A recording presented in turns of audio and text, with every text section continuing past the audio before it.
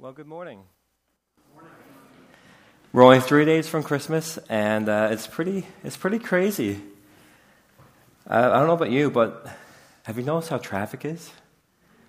Because lately, I can't get around town. I'm not used to it. This is only our second year here in town, and I'm not a big fan of it. But I can't believe it's 3 days out, but we've been doing this family series, and it's continually pointed towards Jesus as whether he's the better redeemer, the better protector. But this morning I want to tell you how Jesus is the better king. And before I do that, I want to tell you a story about how I worked at Sobeys.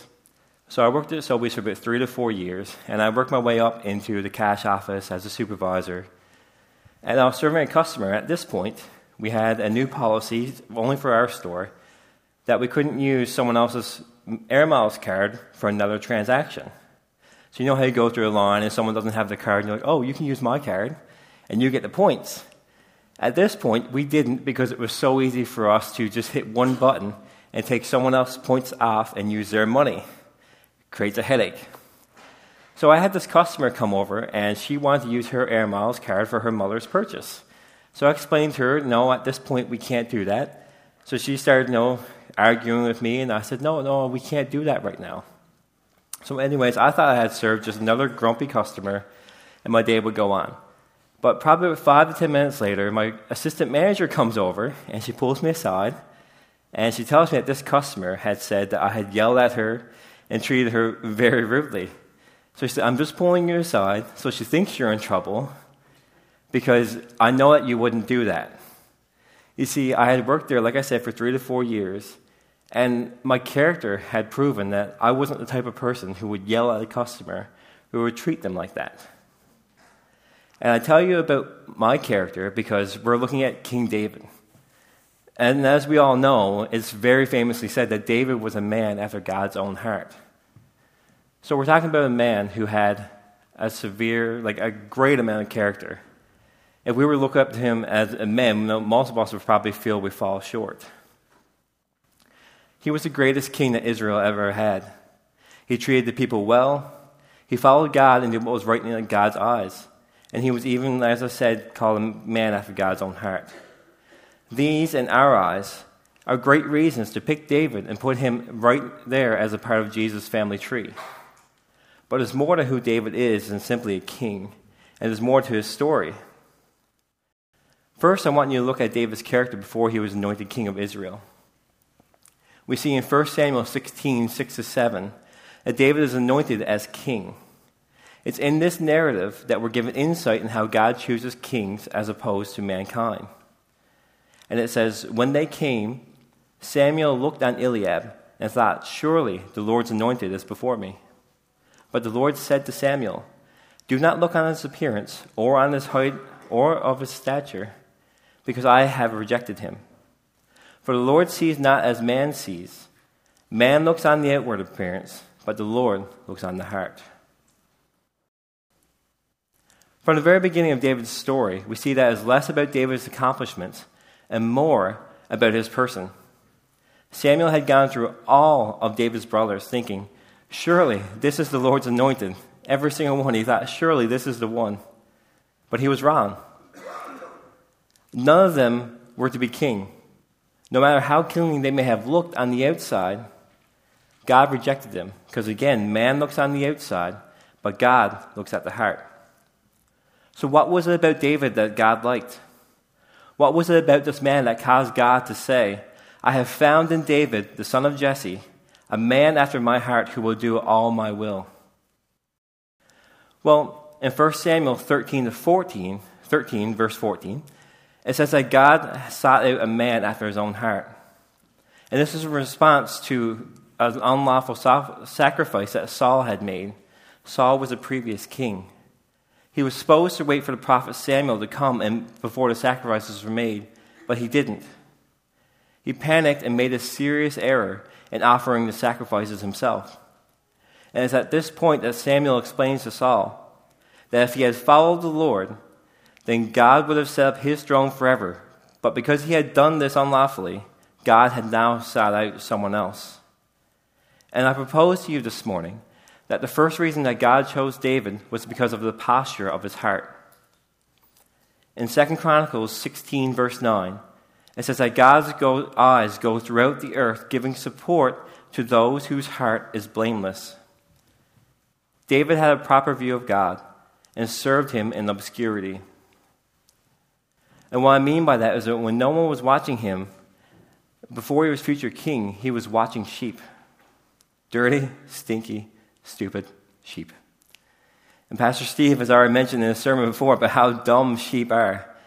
And there's sheep out by my cabin out in Central, and trust me, they are dumb animals. They get stuck in a bush and they can't get out.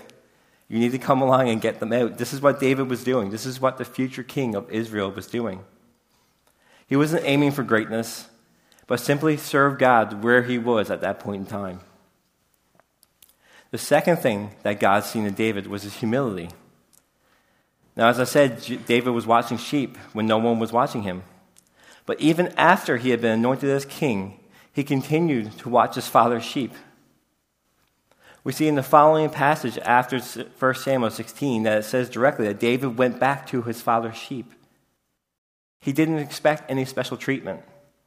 He didn't expect to be made king right there at that moment. He had been anointed king, the future king, but he went back because right now he was to serve and shepherd his father's sheep. But following that even more, after Saul had made this unlawful sacrifice, God withdrew his spirit and sent a tormenting spirit to him. In order to soothe himself, Saul sought out someone who would play music. And who was brought to Saul but David? And David was actually brought because one of Saul's servants had said these words, "The son of Jesse the Bethlehemite, who is skillful in playing, a man of valor, a man of war, prudent in speech, and a man of good presence, and the Lord is with him." But not only this, but where was David found? With the sheep. Therefore Saul sent messengers to Jesse and said, "Send me your son David, who is with the sheep." David kept going back and forth from Saul and his father's sheep, and we see that again in chapter 17. Again and again, we see that David didn't expect special treatment. He knew at some point he would be king, but he didn't expect that he was now, all of a sudden, because he was anointed, he was greater than his brothers, or that he was greater than the calling he already had. So let me ask you, reign as king or watch sheep? Most of us would probably rather pick reign as king than to watch sheep. But David was humble, and he stuck to the calling he had at that time. He had humility, a quality that God has seen him. For David, it was more about it was more about the God who had given him the calling than the calling itself. Let me say that again. For David, it was more about the God who had given the calling than the calling itself. And I put forward to you that the third thing that God has seen in David was his integrity. For in Psalm 78, verse 70 to 72, it says, "He chose David, his servant, and took him from the sheepfolds. From following the nursing ewes, he brought him to shepherd Jacob his people, Israel his inheritance. With upright heart he shepherded them and guided them with a skillful hand." Now the CSB says that David shepherded with a pure heart, and the NIV translates it as integrity of heart. Earlier I mentioned that God searches through all of the earth. Well, God searched and found David, a man who would keep his commands. David had morals, and he put God's ways above and before his own. It was this kind of man whom God chose to shepherd his people, the nation of Israel. And this is what it means to be a man after God's own heart. You put God first, you're humble in all circumstances, and you have integrity in following the commands of God. David wasn't chosen because of his accomplishments, but because of his heart for God. It had nothing to do with who David was, but with who David served. But like all good stories, it comes with a twist. You see, I've built David up. And there's no doubt that David was a great man and that his heart was after God. But he was not perfect. He failed in three big ways that most of us are probably familiar with. The first was his famous and just little affair with Bathsheba. David at the time, who should have been at war with his men, was at home and couldn't sleep. So he began pacing the room, couldn't sleep. And so he thought he would go out and look out over the city because he couldn't get his mind at rest. And what does he see? But he sees Bathsheba bathing. And after he sees her bathing, he calls for her, even though he knew that she was a married woman. But not only was she married, but both her husband and her father were some of his mighty men that are described in Scripture. So David, being the king, calls for Bathsheba. He sleeps with her. He sends her back. And when he finds out she's pregnant, he then goes to cover it up. And how does he cover it up? Well, he calls her husband back from war. He calls her Uriah back from battle and tells him to go home and enjoy his wife. But what David doesn't realize is that Uriah is another godly man, and he refuses to do so while his brothers are in battle. So when this plan fails, David sends Uriah back to war, but he gives instructions that Uriah be put on the front line and the rest of the army pull back so that in battle Uriah would be killed. So we have these two famous sins. We have adultery and we have murder. But this was a man called, a man after God's own heart. But he failed so gravely. And in fact, it took the Nathan prophet to tell him a story or a parable about sheep for David to realize that he was a man who was guilty of doing such a grievous thing. David had gotten so caught up in his sin that he didn't even realize what he was doing and how grievous it was. But this is another part of David that makes him such a godly man. For his response to his sin was this: I have sinned against the Lord. Short and simple. Now, you would think after, committing adultery and then murder, we would see a greater, repentance of David. But I want to put this forward to you. Repentance need not be long if it is sincere. For one commentator says this: the words are very few, but that is a good sign of a thoroughly broken heart. There is no excuse, no hiding, no concealment of sin. There is no searching for a loophole, no pretext put forward, no human weakness pleaded. He acknowledged his guilt openly, candidly, and without any denial of the truth. David knew he had done wrong, and he placed the blame on no one else. His response was appropriate. Unlike his predecessor, Saul, David took all the blame on himself. For instance, in 1 Samuel 15, we see that Saul did not obey the Lord in all that he was supposed to do in battle. God had commanded him to kill all of the women, children, men, and animals. But Saul took the animals as trophies for themselves. And when he was confronted with the sin, it says this: Saul said to Samuel, I have sinned, for I have transgressed the commandment of the Lord and your words, because I feared the people and obeyed their voice. Now, therefore, please pardon my sin and return with me that I may bow down before the Lord. You see, Saul wanted to say sorry and then move on. He wanted to say sorry and be, okay, everything's good now, I've apologized, let's keep going. He was more concerned about how he looked publicly than how he looked spiritually. And I say this morning, that in order to be men and women of God, we need to care more about God and what He sees than the world and what it sees. In order to be men and women of God, we need to care more about God and what He sees than the world and what it sees. We need to be able to have a proper perspective of our relationship with God. Notice that Saul feared the people more than he feared God. And not only that, but he wanted to brush it off. Like I said, it was just nothing. David, however, properly acknowledged his sin before God. There were no excuses, no brushing it off. He truly repented before God.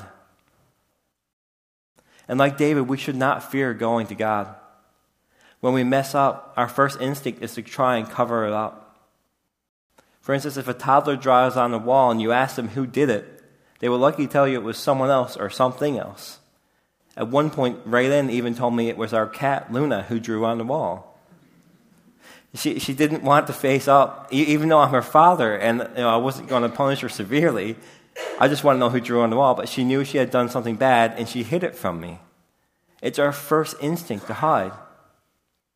But God wants us to turn to Him wholeheartedly in our repentance. It's Satan who encouraged us to flee and hide, like Adam and Eve did in the garden. It's Satan who tells us that we're horrible Christians, or that we can't possibly be a Christian anymore. But it's God who says, "Come to me and confess your sins, and I will be faithful to forgive you." David not only confessed that he had sinned, but he had an amazing and famous response to the death of the child that Bathsheba gave him. One of the punishments for David's sin was the death of this child, and after it had been born, it had gotten sick. So David fasted and sought God for 7 days until the child had died. When he had heard the child had died, he got up, changed his clothes, washed and anointed himself, and then went and worshipped. Later in the passage, it explains that David did this while the child was alive, that God might be gracious and save the child. But now that the child was gone, there was nothing more David could do. He knew that this was his punishment from the Lord. Again, we see that right perspective with David. God first, and then him second. And his third sin that I've mentioned is probably worse than the first two. Yes, worse than adultery and murder. And it's recorded in the 2 Samuel 24 and 1 Chronicles 21. We see that David got it into his head to number the people of Israel. He wanted to count the fighting men and see how great the nation had become. And what's interesting is that in 2 Samuel, you'll read it, and it says that the Lord's anger was against Israel again, and he incited David against them. Now, did I just say that God made David sin? Well, not exactly. Because if we read it in 1 Chronicles, it records the event as Satan standing against Israel and tempting David to sin by counting the people. So we can surmise that God was angry at Israel and then allowed Satan to tempt David. God did not cause David to sin.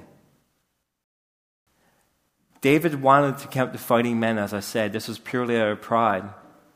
What should have been ascribed to God, the blessings that he had received, David wanted to take for himself and see how much he had grown in the kingdom. This was not a godly thing at all that David was about to do.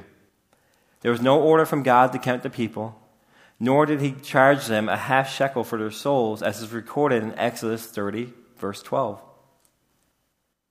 One commentator says this: "It was a proud conceit of his own greatness in having the command of so numerous a people, as if their increase, which was to be ascribed purely to the blessing of God, had been owing to any conduct of his own."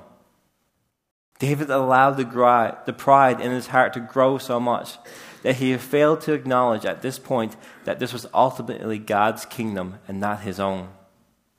And this is what makes it the greater sin, is that David tried to take ownership of the kingdom away from God when God was the true, rightful king of Israel. But again, we see David's honesty as he repents before the Lord.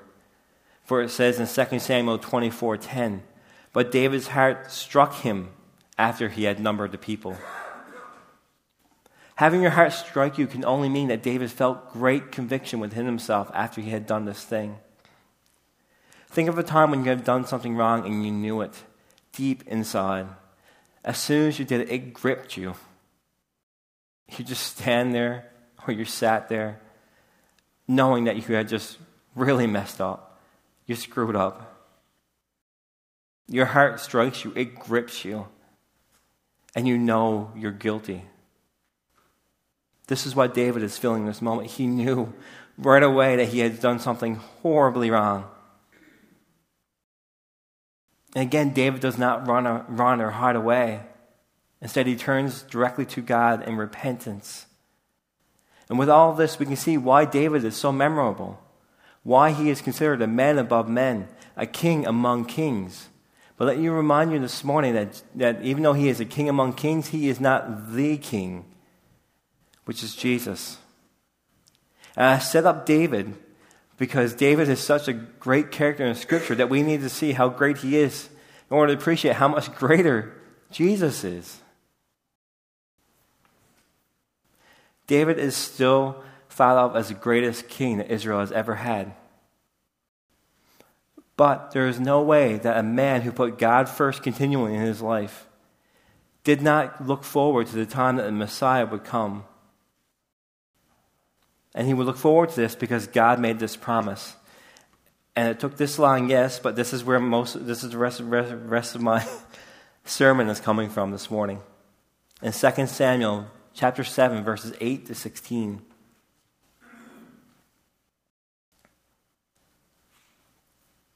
And it says this: "Thus says the Lord of hosts, I took you from the pasture, from following the sheep, that you should be prince over my people Israel.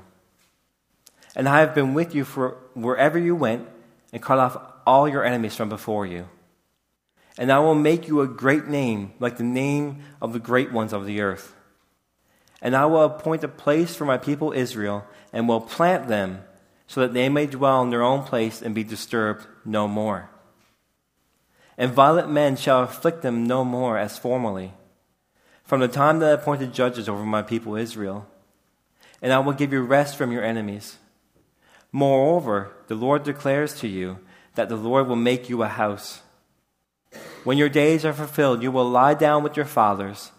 I will raise up your offspring after you, who shall come from your body, and I will establish his kingdom. He shall build a house for my name, and I will establish the throne of his kingdom forever. I will be to him a father, and he shall be to me a son. When he commits iniquity, I will discipline him with the rod of men, with the stripes of the sons of men. But my steadfast love will not depart from him, as I took it from Saul, whom I put away from you. And your house and your kingdom shall be made sure before me forever, and your throne will be established forever." God made this great promise to David, that he would give him peace from his enemies, but more than that he would establish his throne forever. This promise from God has long been considered messianic, meaning that it points towards the Messiah. God points out David's humble beginnings in the beginning of this promise. He states that he is the one that called David and gave him success. God shows how he has worked through David throughout his entire life and reign as king of Israel.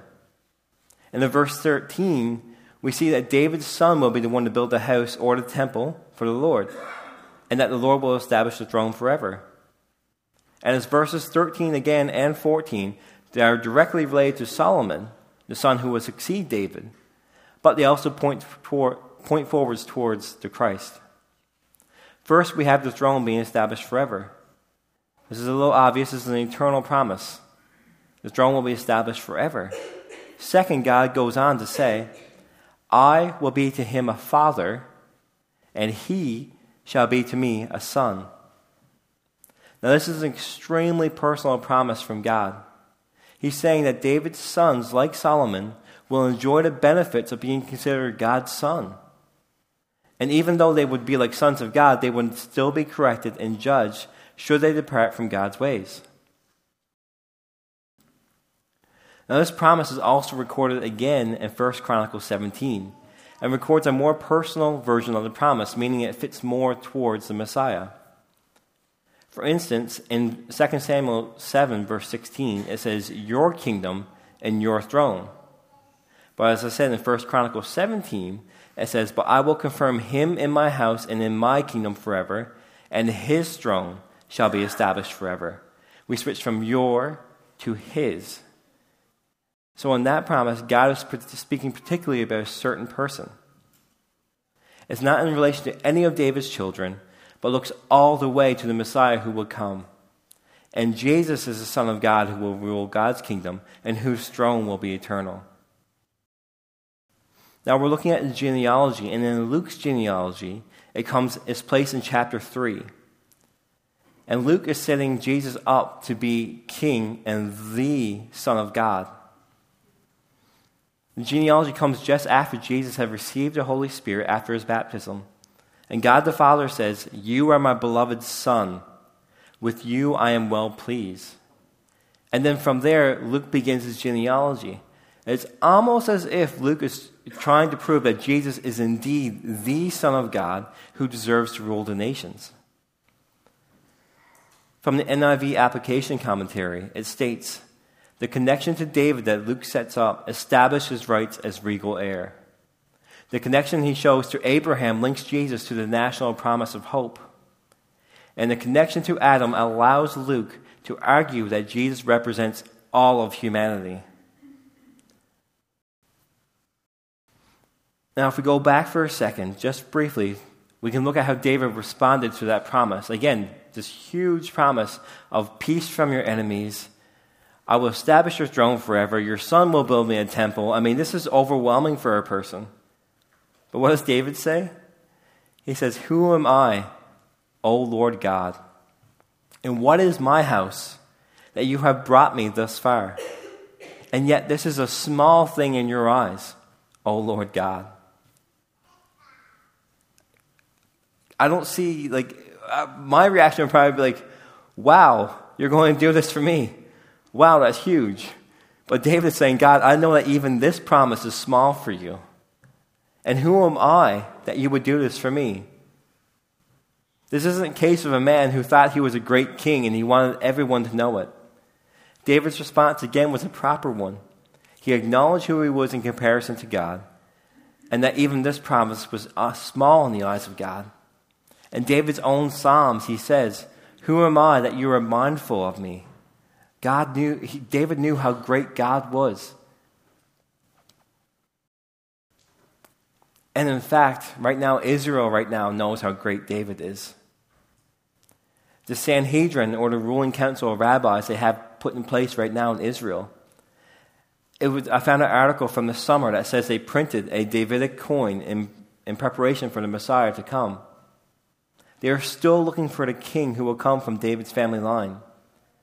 They don't recognize Jesus as the Messiah, so they're looking for a physical king to come and set up his kingdom in Israel. They don't realize that the Messiah's kingdom is not of this world, and they do not realize that the Messiah, that God, is more concerned about the spiritual reality of sin than he is concerned about our physical reality. And I'll give you a quote from Rabbi Hillel Weiss from Breaking News Israel about the coin. It says this: "The coin foreshadows yearning for the return of the kingdom to Israel through the dynasty of the house of David, the Messiah of Israel, the judge of the world who brings wisdom to it. We wait, the people of Israel, for the Redeemer in flesh and blood, and even though he may tarry, we will wait for him every day." This is the king you're waiting for. But I'm going to show you this morning that this king has already come, and his name is Jesus. David knew that the kingdom was ultimately not his. Even though he committed that sin, he repented and acknowledged that God is King of Israel. And I want you to bring to another of David's Psalms, Psalm 110. It says this: "The Lord says to my Lord, sit at my right hand until I make your enemies a footstool. The Lord sends forth from Zion your mighty scepter. Rule in the midst of your enemies. Your people will offer themselves freely on the day of your power. In holy garments, from the womb of the morning, the dew of your youth will be yours. The Lord has sworn and will not change his mind. You are a priest forever after the order of Melchizedek. The Lord is at your right hand. He will shatter kings on the day of his wrath. He will execute judgment among the nations, filling them with corpses. He will shatter chiefs over the wide earth. He will drink from the brook by the way. Therefore he will lift up his head." From the start of this psalm, we can look and see that David cannot be talking about himself, because he says, "The Lord says to my Lord." So who is Lord over the king? David is not talking about himself, but about the Messiah here. You have the Messiah seated at the right hand of God, which is the seat of power, whose enemies will bow down, whose people will worship him, who will be in the line of Melchizedek as a priest, will judge the nations, and will reign over all things. This is the king that David is looking forward to. And David had written this long before Jesus had ever come onto the scene. He was looking forward to one who would be called the King of Kings and the Lord of Lords. For 1 Timothy 6:15-16 describes Jesus as this. He is he who is the blessed and only sovereign, the King of Kings and Lord of Lords, who alone has immortality, who dwells in unapproachable light, whom no one has ever seen or can see. To him be honor and eternal dominion. Amen. And he was looking forward to a king who would draw all nations onto himself. And Philippians 2:9-11 says, Therefore God has highly exalted him and bestowed on him the name that is above every name, so that at the name of Jesus every knee should bow, in heaven and on earth and under the earth, and every tongue confess that Jesus Christ is Lord, to the glory of God the Father. David looked forward to a Messiah who would come from his lineage and who will rule as both priest and king. This Messiah would be the ultimate king who will rule over all the nations and judge them with justice. He knew full well that he was not the true king of Israel and that a greater king was to come. You see, Jesus is a king who will never fail us. He is a king who is righteous, who protects, who redeems, and who rules. None will prevail against him. Revelation 17 verse 14 says, They will make war on the Lamb, and the Lamb will conquer them. For he is Lord of lords and King of kings. And those with him are called and chosen and faithful. Now how's that for a king? That he will conquer. And he is the Lord of lords, and he is the King of kings, and there is no one above him. And those that follow him are called and chosen and faithful.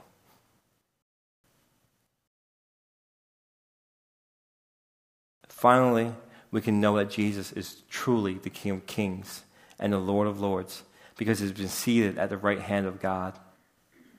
And as I said, seated at the right hand means it's a seat of power.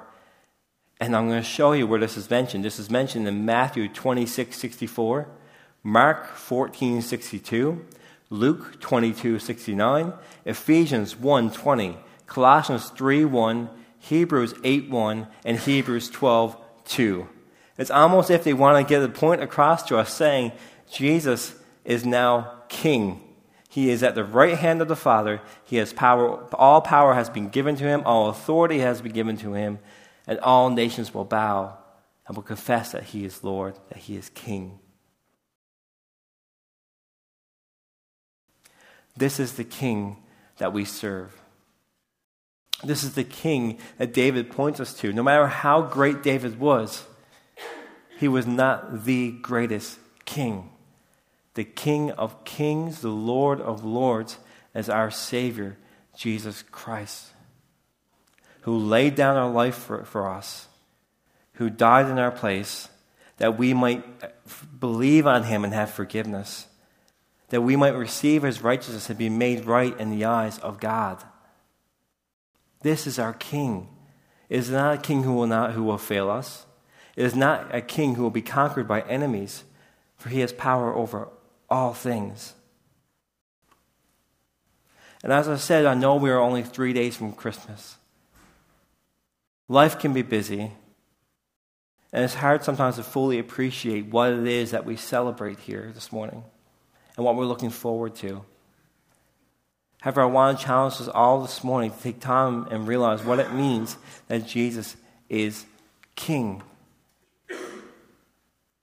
That no matter what we face, whether we struggle with some sort of mental illness during this dreary season, whether we're strapped financially and we don't know how we're going to make ends meet over Christmas, whether we have lost loved ones or we have mixed emotions about what next year might bring, we can rest in the fact that Jesus is King, that we serve a King who will not be defeated. There is nothing in creation that Jesus does not have power over. I want us to take rest in this truth this season, that Jesus will triumph as King, for he has triumphed over the powers of darkness and of sin and of suffering, and he will triumph again when he returns in his second coming. As we look back at the birth of Christ, we must look forward to his return. That as Christ came, and we will remember it Christmas Day, that Christ came as a babe. He came to die, but he also came to rule. He came as a king. He came to retrieve his bride, to get his people, to bring us salvation, and to rule and to bring all things right, to judge with justice. This is our King. This is the King that we serve. And David knew it. He looked forward, and David knew no matter how great he was, that God was still greater. And sometimes we can get caught up in ourselves and think that if I just do this or if I just do that. And as I said, we can get caught up in the holidays, and I know how much stress comes with this. We've had our stress ourselves as our family. Sabrina's parents are separated, and we're now trying to struggle with three families come to visit over the holidays in the same amount of time, and it's caused stress. I know what you're feeling. I know how hard this time of year can be. But we can take solace and rest in the fact that Jesus is King, that he has already triumphed over this world. That there's nothing that Satan can bring against us that will succeed. For he is a King who will protect. He is a King who is righteous. He is a King who has redeemed us, and he is a King who will rule. And that's the family line of Jesus. Our King, our Lord, our Savior. And if Jesus is the better King, and I've pointed a picture of how great David is, then how much better is Jesus, who will not fail, who will not just rule over Israel, but will rule over all nations and draw them onto himself. Let's look forward to Jesus this Christmas season. Remember that he is King. And no matter what you face, yes, we'll be stressed.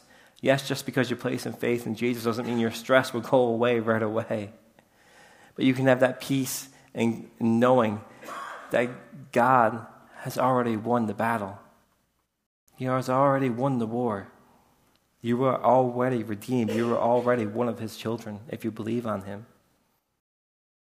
So take rest in knowing that Jesus is King. Put him first as David did, and look forward to the return of our King, because he is coming again. The story's not over yet. Jesus is returning. We serve a King who will return and who will reign. Let's pray this morning. Father, I just thank you. Thank you that you sent your Son, that you sent him to die for us, to teach us, to love us, to take our place, but you also sent him to be our King. God, thank you that we have a King who will not fail us, a King who loves us, who has redeemed us, who protects us, and who will rule over us justly.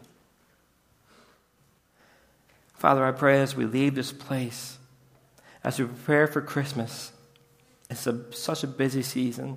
It's so hard to get caught up in the emotions, to be so frustrated. Father, I pray that through your Holy Spirit we will be reminded of who you are and what this season is truly about. And that we would have that peace in ourselves as we were reminded that you have already won. You have already conquered everything there is in this world. And that nothing will succeed against you, our God, our King. May that truth resonate in our hearts this morning, this afternoon, throughout the rest of the Christmas season, oh God. Let's ask for your blessing on each of us as we leave this place, oh Lord. And I pray that you will help us to love on others, to show them that you are the reason for this season and what that looks like. I ask this in your name, Jesus. Amen.